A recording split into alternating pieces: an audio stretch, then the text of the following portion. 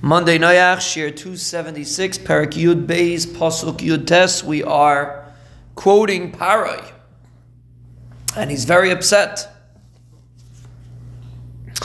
And he told Avram Avinu, Lama Amarta Achaisihi, why do you say that she was my sister? And I took her as a wife. Now take your wife, take her back, and take her home. And the Targum Edison points out that he was meant to say he took her for a wife, but obviously he never had anything to do with her because the Rebbeinu Shem didn't allow him to.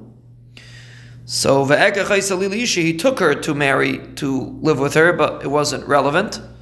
That's what he meant. She wanted, and the Rishonim explained that he even took her as a wife, not as a pilegish. He didn't take her like Achashverosh took all the other women. He took her to be the main queen, and that's why he did it, because he figured it was Avram Avinu's sister. He figured Avram Avinu wouldn't mind. But now that I saw what it is, take your wife and go. And Rashi explains the reason why he said to go is because not like Avimelech that said you could stay in Gror, but rather you have to go because Mitzrayim are shitufei zima. They're busy with znus, and even if I let you go, but somebody else will grab her, and therefore don't stay in Mitzrayim at all. So if you look at it from a historical perspective, it's a little funny.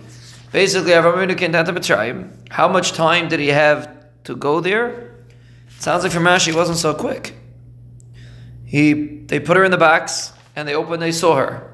How much time did it take for Perek to take her? I don't know. I would imagine not too long. And then Perek took her. How long did he have until the Malach beat him up? Also probably not too long. And then he said, and Taka will see that Avram Avinu left. So how much time did he spend in Mitzrayim total? He didn't really have a chance to do anything in Mitzrayim because immediately Sarah was taken and immediately he was thrown out. So it basically teaches us, seemingly, that the reason why Avram Avinu went down to Mitzrayim is simply because of Meisa Avisim Alabanim, simply to pave the way for Klal Yisrael being in Mitzrayim and then leaving Mitzrayim.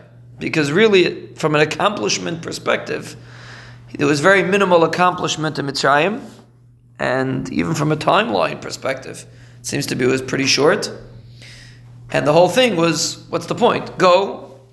Sarah was taken.